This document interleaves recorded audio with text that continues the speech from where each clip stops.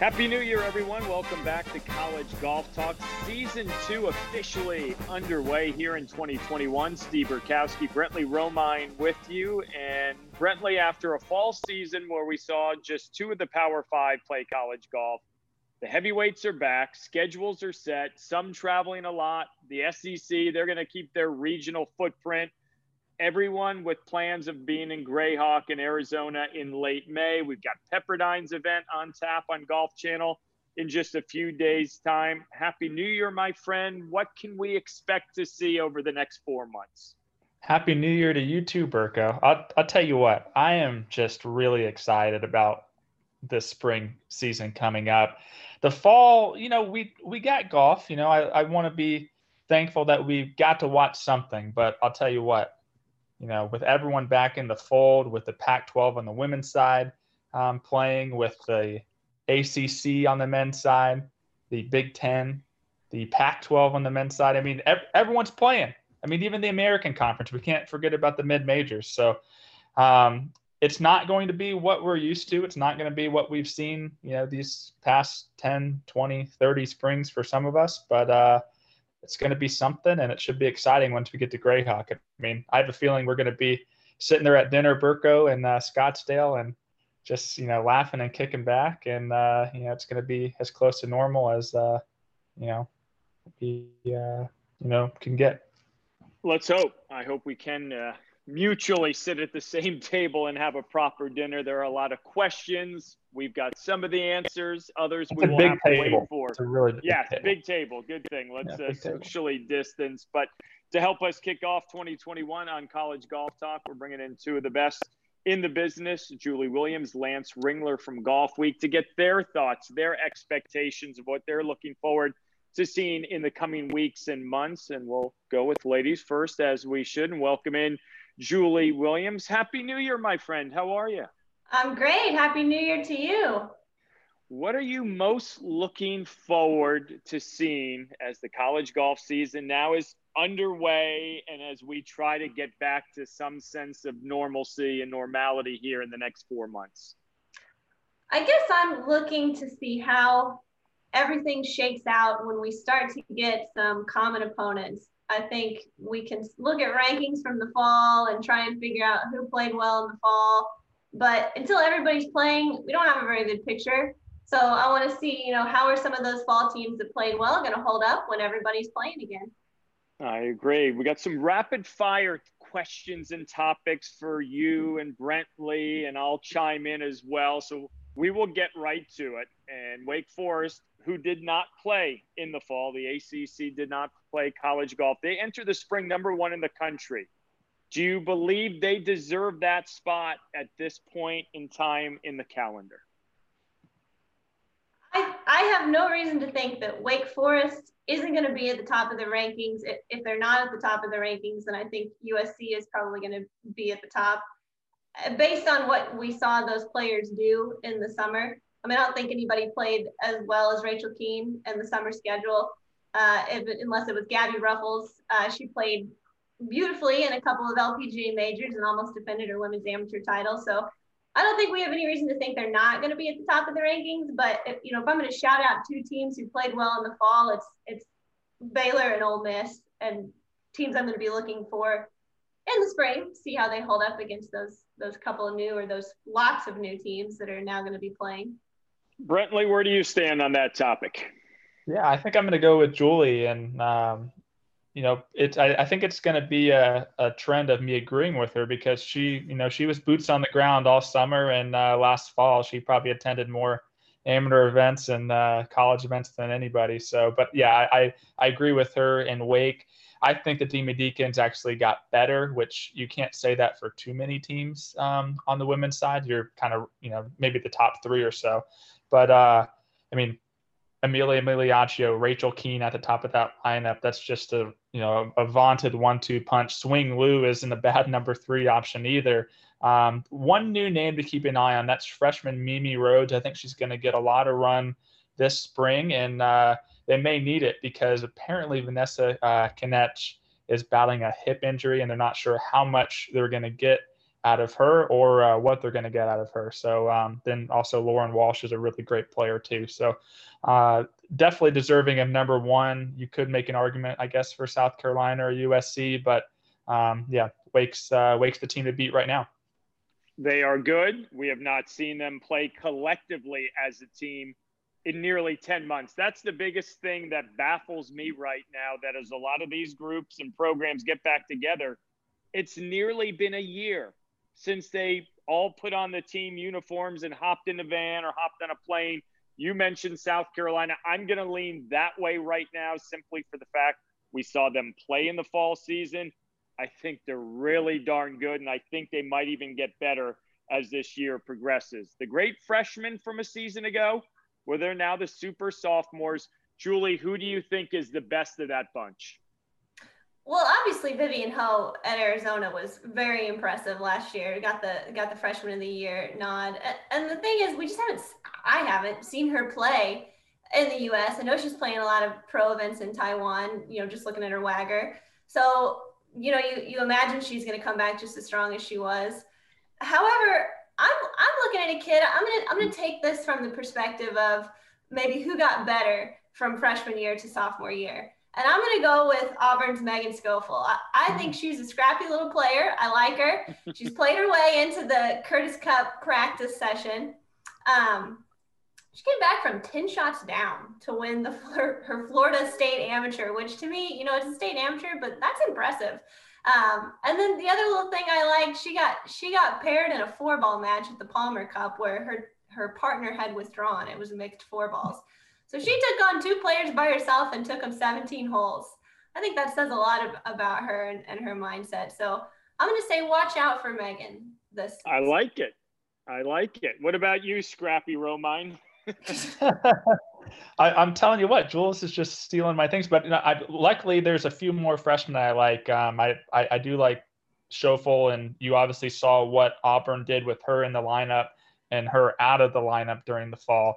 But I really like Ingrid Lindblad. I mean, what did her coach Garrett Runyon say, Burko? She's the Joe Burrow. Was that the correct comparison? Yeah, I think that's what was told to me at the blessings of the analogy of what LSU football had done a season ago. Like, you want her in that big spot, in that big moment. And there was a stretch there at the blessings, guys, that for 15 holes on our air, she didn't miss a golf shot. Yeah. She probably had that tournament won until the little mishap on the back 9. What was that, on 13 or 14? You can't go wrong if you're going to lean Lindblad's way. Yeah, I mean, I would say Pauline Roussine-Bouchard from South Carolina probably is the more consistent talent. She probably brings that A-plus level of play more often, but Lindblad's best is probably better than anybody else. So it's just a matter of whether she brings that 10 out of 10 times instead of 8 out of 10 times. But yeah, I mean, we definitely had a lot of options. We haven't even talked about Lynn Grant yet. Or Maya Stark. Yeah. Well, and I think it's human nature that we're leaning to players we saw in the fall or we've seen play golf. I mean, there are a handful, again, that have not competitively in a collegiate environment played. So I tend to lean to Roussine-Bouchard, but you can't go wrong with any 3 of those that happen to be from the SEC. A team from the Big 12 that struggled this past fall season, the Longhorns from Texas. Is this the year where they maybe get unseated? Do they get knocked off that perch, Julie, in Big 12 country? It's hard to say because I don't know that we got a great look at what they're capable of. Caitlin Papp only played twice. Granted, they only played 3 times as a team. They didn't get a Gatlini at all. She was in Europe. However, looking at the Big 12, gosh, I like Baylor. I like Baylor a lot in the fall. I think they're really deep. I like Gurleen Carr. I think it'd be hard. I think it'll be hard even when Texas is at full strength to play that Baylor lineup. And Oklahoma State obviously is going to be tough too. So I don't know. I think I have a hard time saying, ranking my top 3 Big 12 teams at this point in the year. but my early favorite is Baylor for sure. Ooh. She's stealing that your one, notes. No, finally Sorry, you can go the other way here, Brent. Yeah, I don't know about that. I think Julie hit the nail on the head at the beginning when she was saying she doesn't know if we got a good look at Texas. We didn't get a good look at Texas. I got Lenny, Sarah Kuskova. Those are two top 30, top 20 Wagger players. So without them in the lineup, and then Caitlin Patton missing an event to get ready for the U.S. Open, this is a team that when you put all those pieces together, on paper, they're far and away better than everybody else. But that being said, I guess I could see going with the hot hand, and Baylor winning 3 times was pretty impressive. But if I had to, bet some money on it, which we obviously don't do, I would definitely bank on Texas winning 4 in a row in the Big 12 for sure.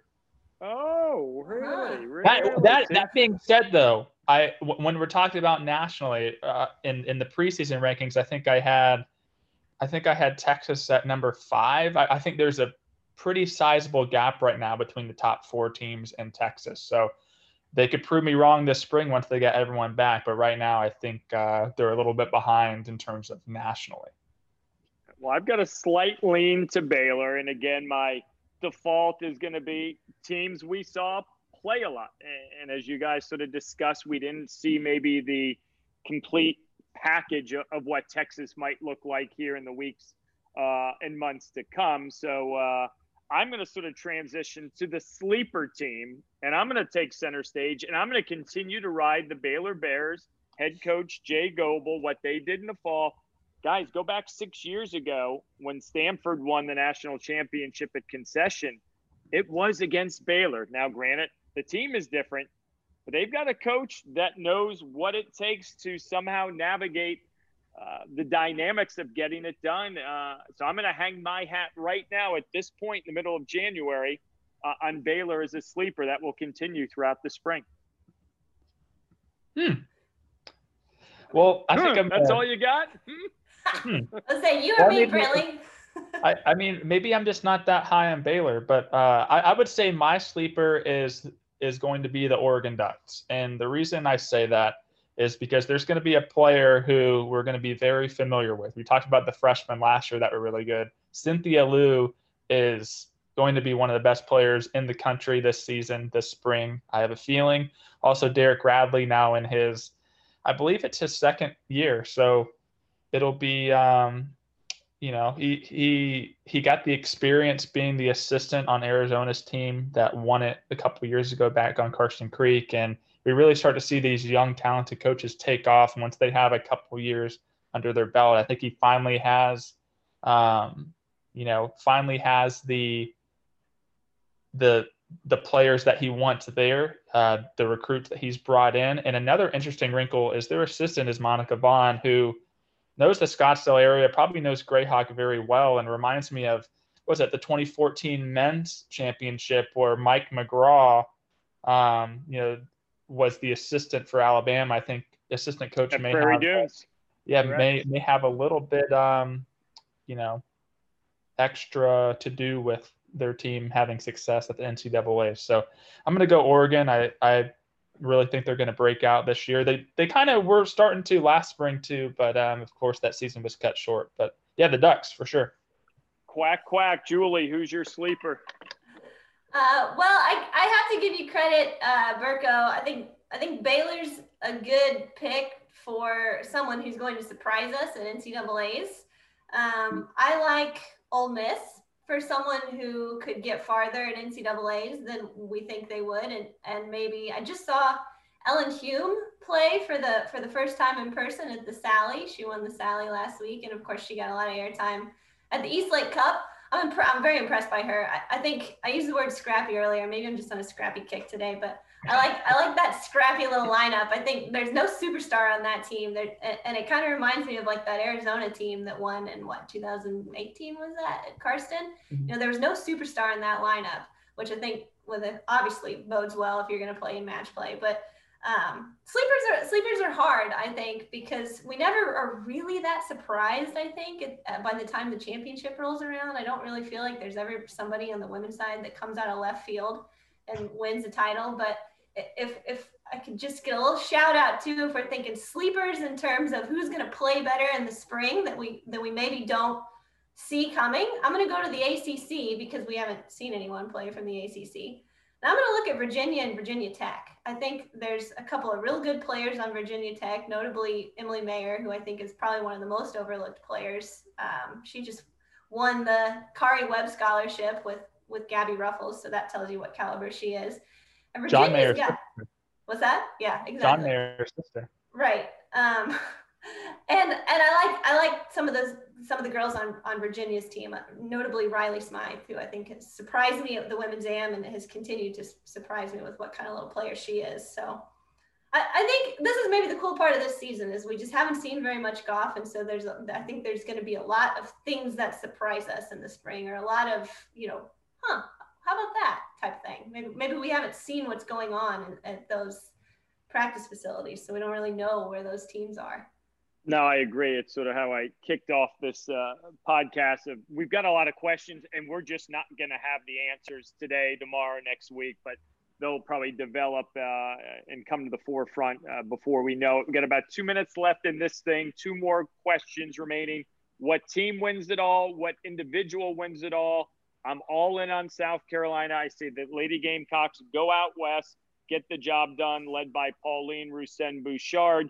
My one caveat with them and a lot of teams from the East Coast, we saw it a few years ago when the national championships went to Eugene, and teams like Alabama and Georgia and a lot of Southeastern Conference flavor simply could not adjust. Now, granted, Eugene Country Club and Greyhawk, very different.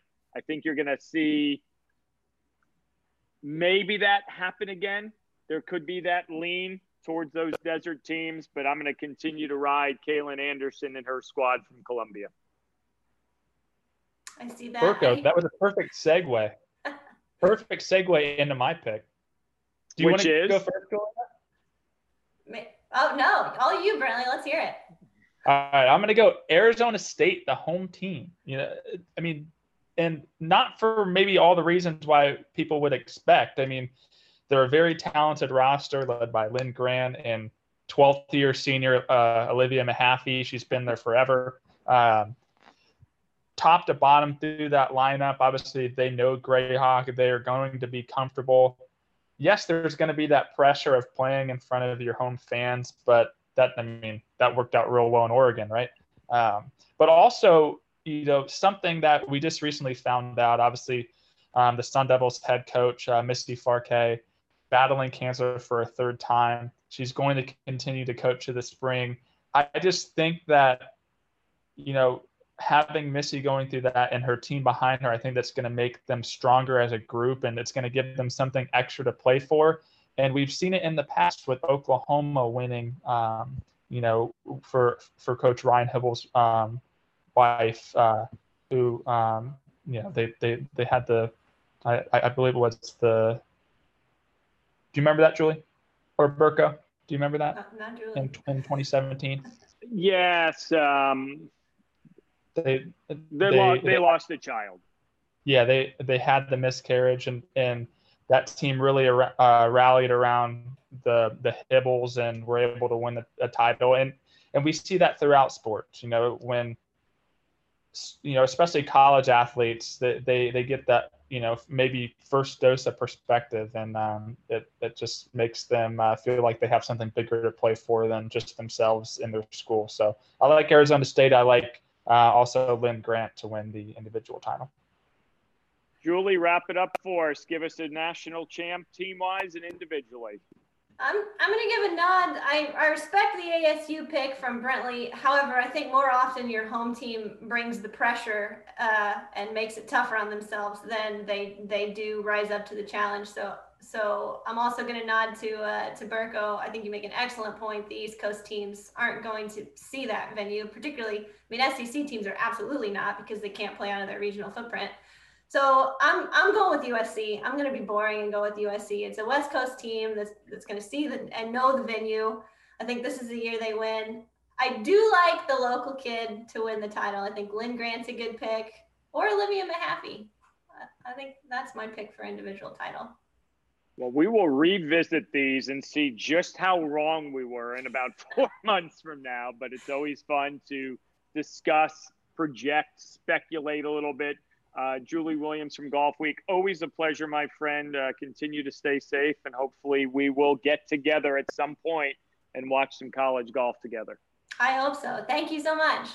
Great to have you on. Thank you for joining us. And we will transition Julie Williams from Golf Week to Lance Ringler from Golf Week. You know, Brentley, you had said 10 or 20 or 30 springs. I mean, we're not that old, but I know Lance and I have covered several NCAA championships through the years. And he'll be joining us momentarily to sort of break down the men's perspective of what he thinks is going to happen over the course of the coming weeks and months. And when we get Lance here momentarily, I touched on Pepperdine's event, Brentley. What can we expect from the Waves at the Southwestern Invitational with a lot of teams that we haven't seen, again, for a long time?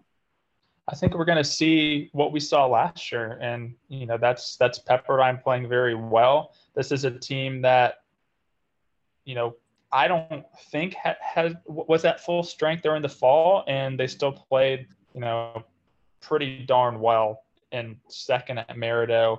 Obviously, they won the East Lake Cup, or won the match play portion of the East Lake Cup, but William Al didn't quite look like the first team All-American that we saw last year. I think that's going to change in the spring, perhaps as soon as next week at North Ranch.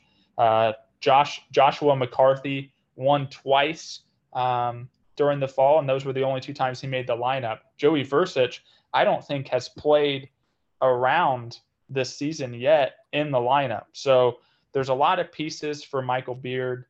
It'll be interesting to see what 5 he trots out. Obviously, being a home event, they'll be able to get 7 or 8 guys in the field, obviously adding individuals. So I think it's going to be more of the same, but there's going to be some other teams that I think could give them a little bit of a run. But Pepperdine playing on home turf is just a little bit too tough to beat, I think. Well, I know you and I are looking forward to getting out there and making the trip as Lance Ringler now officially aboard College Golf Talk. Happy New Year, my friend. Glad to see you and have you join us. And as we jump right into it, we did with Julie, we're going to have some rapid fire topics, discussions over on the men's side. And you've got your finger on the pulse of the rankings more than probably anyone else out there. And they're always important come the spring, come regional selection shows. How different do you think the rankings are going to be this year, and the emphasis that the committee down the road is going to maybe have to look at it from a completely different lens? Well, Steve, that's about a 30-minute podcast right there. But I guess in a nutshell, I mean, everybody was really concerned about this year because of rankings and what was going to happen. And I think the reason they're the most concerned about it is simply because the committee for the past however many years pretty much goes straight down the list. I mean, there's not a lot of deviance from that. And so that's why there's so much concern. But I can tell you that just because the team played 3 or 4 times in the fall doesn't mean it's going to skew or do anything to the rankings. Once all these teams play, the rankings will be just fine. And as long as there's connection. That was the other fear, that some of these conferences were going to play only within their conference. And then that would be a complete mess and cause all kinds of problems. I still think we'll have maybe a few situations that might need to be looked at, but for the most part, by the time we get to the end of March, the rankings are going to be fine as far as doing what they've always done. Not only I know what I do with the Golf Week Sagan rankings, but with GolfStat as well. The real issue would have been had they stayed in conference only, and that would have been a big problem. And I still think this year the committee might want to look at teams and move some teams around. I'm still not sure that with the, you know, for example, some of the teams still playing more locally. But again, I say that, but you know, teams like BYU and Pepperdine from the fall, they traveled all over and was able to connect those teams. So as long as things go normally this spring, I don't think we're going to have a big problem with accurate rankings. I love the optimism. Let's make it as simple as we possibly can. Jumping into some quick topics to touch on as we begin the spring season over on the men's side. What program, Lance, do you believe deserves to be number one right now in the middle of January 2021? You see, it's a tough question because I'm still trying to figure out exactly who's who and where's what.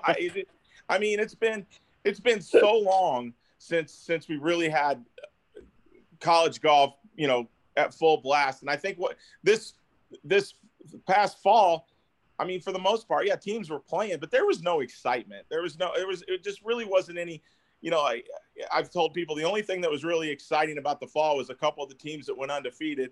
And then that tweet Oklahoma put out when they said, we're back, that's about all. I mean, there just wasn't a lot of excitement. So to sit here right now, I guess you would have to default to the fall season, and whoever played well, during the fall, that would have to be who you would have to say is number one. And I'd go right to Oklahoma just based on that only. That would be my number one pick right now is Oklahoma. Brentley? I knew Lance was going to pick Oklahoma. I knew it. He always picks Oklahoma. He picked him in our NCAA simulation last summer. Well, but they're good. Knowing that, I have Oklahoma at number 2 in my spring preseason power rankings. But my number 1 team this is going to be a real shocker, but it's Arizona State. And we actually got to see them play just a couple days ago at the Copper Cup against Arizona. I will say Arizona gave them a heck of a match, only lost by 1 point. But Arizona State, to me, when you look at the top of the lineup with Kevin Yu and David Puig, who a lot of people think could be close to ROM levels by the time he reaches his junior or senior year in Scottsdale. And then Cameron Sisk, a U.S. Walker Cup practice session guy, as your number 3 player. And then just fill it in from there. Blake Wagner, Mason Anderson. There's a ton of talent, and I just don't see on paper, and that's what a preseason is. I mean, it's mostly on paper because it's not the preseason, Brentley. It's not the preseason. Yes, it is. No, that was the problem with this year. Fake season in the fall. It's season light. Yeah. Oh no, fake season. Uh-oh. No, everyone is playing. When you only have 2 Power 5 conferences playing, it doesn't you can't just discredit a team like Arizona State that didn't play. I mean, you have to kind of look at maybe you get a more educated guess because you have seen some of these teams play. But for the most part, I'm just going on based on the potential that Arizona State has, and I think they have the potential to be the best team. And so that's why I have them at number 1. And I know Pepperdine is like, wait, listen, we were number 1 at the end of spring last year, but still. And that's who I have at the end right now, end of the fall, starting the spring, is Pepperdine. I thought they had a very solid fall campaign. They made a bit of a statement at the East Lake Cup. They played golf, so we'll continue to see if they have that chip on their shoulder as we transition into what do we think is the best conference in the country right now. Again, 2 of the Power 5 played, so we don't have a big sample, but I'm going to narrow it down real simple. Do you think it's Big 12 or SEC, Lance? That's a tough question. I mean, the Big 12 has fewer teams. Pretty much all those teams have shown that they could play a little bit. I mean, Kansas State has had some down years here recently. I think 2 years ago or 3 years ago, they were the first team out of the postseason. But I'd say top to bottom, if you're just looking at the start, I would say it's got to be the Big 12. We got another. I mean, top to bottom, when you only have 9? What they have 9 teams, 10 teams? 9. Yeah, but I mean, how can you be the Big 12 with only 9 teams and be the best conference in the country? I mean, looking at Oklahoma, Texas, Texas Tech, Oklahoma State, and Baylor, that's a pretty strong top 5. I think that top 5 is better than the SEC. But if we're going to the 12th and 13th and 14th team in the SEC, you're talking about teams like Kentucky, Mississippi State. These are teams that have made regionals. heck, it wasn't too long ago that we had all 14 teams in the SEC make a regional. So I would say that collectively, and especially if you look at maybe individual talent, you know, I just have a hard time, you know, I guess the short answer is I don't really know who's the best team, but if I had to pick, it would probably be the SEC. And I know that's going to be, people are going to think that's a homer pick. I live in Florida. I live in the Southeast, but, you know, I don't know. The Big 12 is very good as well. So it's just, Lance was right. This is a tough question. And I know I created this question, so I should have an answer to it, but I really don't. I'll just take the fifth on that because I can make the argument for both. A quick update: the PGA Tour University rankings will continue to be updated throughout the course of the spring. If that's news to you, the top 5 after NCAAs get Korn Ferry Tour status. John Pack, Chung An Yu, Austin Eckroat, Davis Thompson, Sandy Scott. Those are the top 5. John Augustine has turned pro. He's in the field in Palm Springs this week. Strafacci not going to be playing in the spring for Georgia Tech. So it will be intriguing to watch those rankings, see if they change. I'm going to give you 2 quick flyers. Matthias Schmidt at 18 from Louisville. Jonathan Brightwell, 29th from Oklahoma. I'm intrigued to see these guys maybe make it to the top 15 to have some type of status on one of the international tours. We'll get deeper into that, guys, throughout the course of the spring as those rankings change. But that's just sort of a quick update, which I think is going to be a very interesting part of what college golf is going to look like in the spring as we sort of circle back to the spring season and hopefully Grayhawk in 4 months and change. Lance, give me a sleeper team to keep an eye on that might do something special at the NCAA championships. Well, you know, that's the thing about sleeper teams right now is, again, we're trying to figure out who's who. And I mean, there's been so many transfers and players that might make a difference in that 3, 4, 5 spot on some of these mid-major teams. What I do remember is if you go back to before the pause in college golf, you had some teams that had a lot of momentum and had some really nice years going on. Teams like Colorado State, teams like Washington from the West Coast. I mean, they wouldn't have had any problem probably playing in Arizona, and still probably won't because they play a lot of golf down there throughout the year. And so those are teams I want to see if they could pick up where they left off. You know, Colorado State was like a 15th ranked team in the country and was having a nice year. You know, it's several of those, you know, Oregon State was the top 35 team.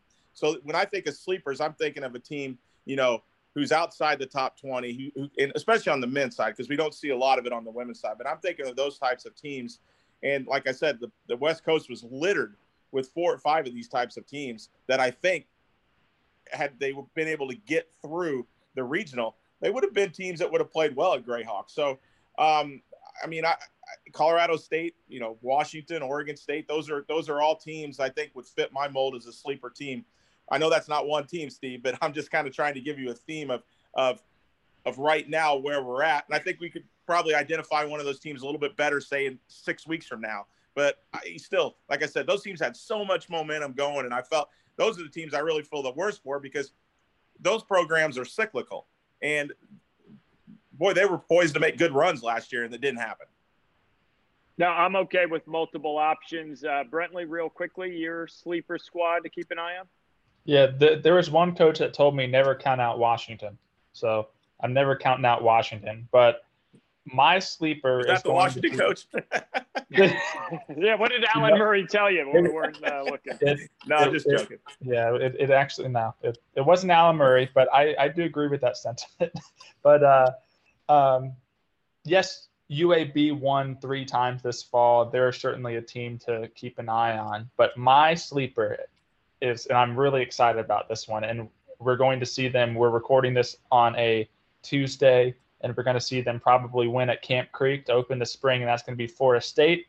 The reason I like Florida State is we've seen in the past teams win with the formula of having 2 studs atop the lineup, most recently Stanford with Brandon Wu and Isaiah Salinda, and that's why I like the Seminoles. John Pack finally has a a 1B, if you will, a running mate in Vincent Norman, the number 1 ranked player in Division II last year from Georgia Southwestern. He transfers in.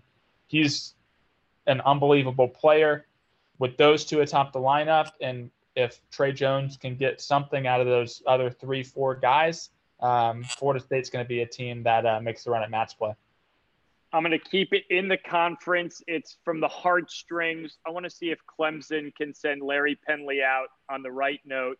The longtime Tiger head coach announcing earlier this week that this will be his last run at it after 38 years of leading the Tigers. He goes back to the 70s as a player.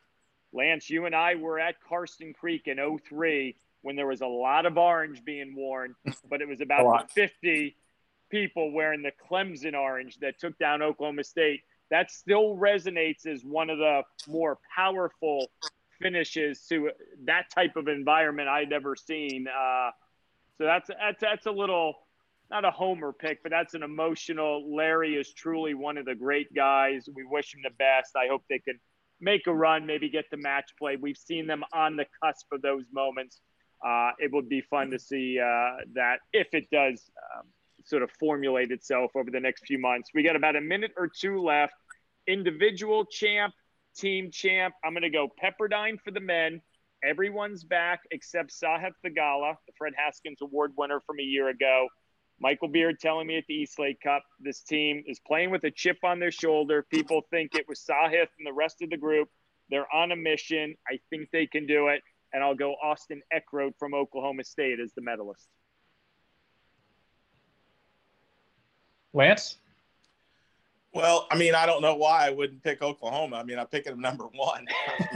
They're in the middle of the country, so they're not going that far west. I do think it's going to be a big deal playing at Greyhawk for some of these teams that are really good on the East Coast, like Steve has mentioned several times.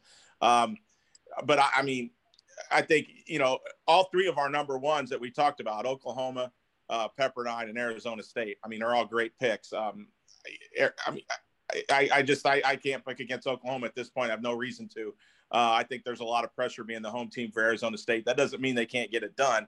It's just it's going to be a little bit more difficult for them, I think, than what people would hope for. And individually, I mean, that's such a tough question. I would probably stick with somebody from Arizona State as having the individual, having favorite to win the individual. Maybe Kevin Yu to win that. But, you know, there's so many good players. I wouldn't be surprised if this year we wouldn't see one of those, I don't want to say no name, but maybe a player from outside the top 10, top 20, just because I think the golf course is going to lend itself to someone who gets hot. I don't think the golf course is going to necessarily identify who the very best player is. And that's not to say Greyhawk's not going to be ready for a championship course. I just think it's going to be very difficult this year. It's like going into a PGA Tour event, Steve, where, you know, any one of these guys might be able to win if they're hot. William Mao already has a victory at Greyhawk, so that's an interesting nugget. He won the AJGA Thunderbird there a few years ago now. I know it's a little bit different course, but I just feel like William Mao is only going to keep getting better. He has certainly a lot to improve on from the fall. So I was going to go Kevin Yu, but since Lance picked Kevin Yu, I'm going to go William Mao for my individual. And then my team, I got to stick with Arizona State. I've been talking them up. They're the home team. They're just top to bottom. And I mean, how cool of a story would it be for college golf for Arizona State to win both the men's and women's, and then for the entire rest of the country to start a petition to move the NCAAs from Greyhawk because you know the home team won both. But no, I'm obviously just joking. But that would be something, though, you know. It would, and we're looking forward to it. College golf is back in 2021. Our thanks to Lance Ringler, Julie Williams from Golf Week for joining us. Brentley and I will be with you every couple of weeks or as needed if big news develops, but I think we're all in the same boat that hopefully we have turned the corner this year. We thank you for listening to this edition of College Golf Talk. For Brentley, I'm Burko. We'll see you around the corner real soon.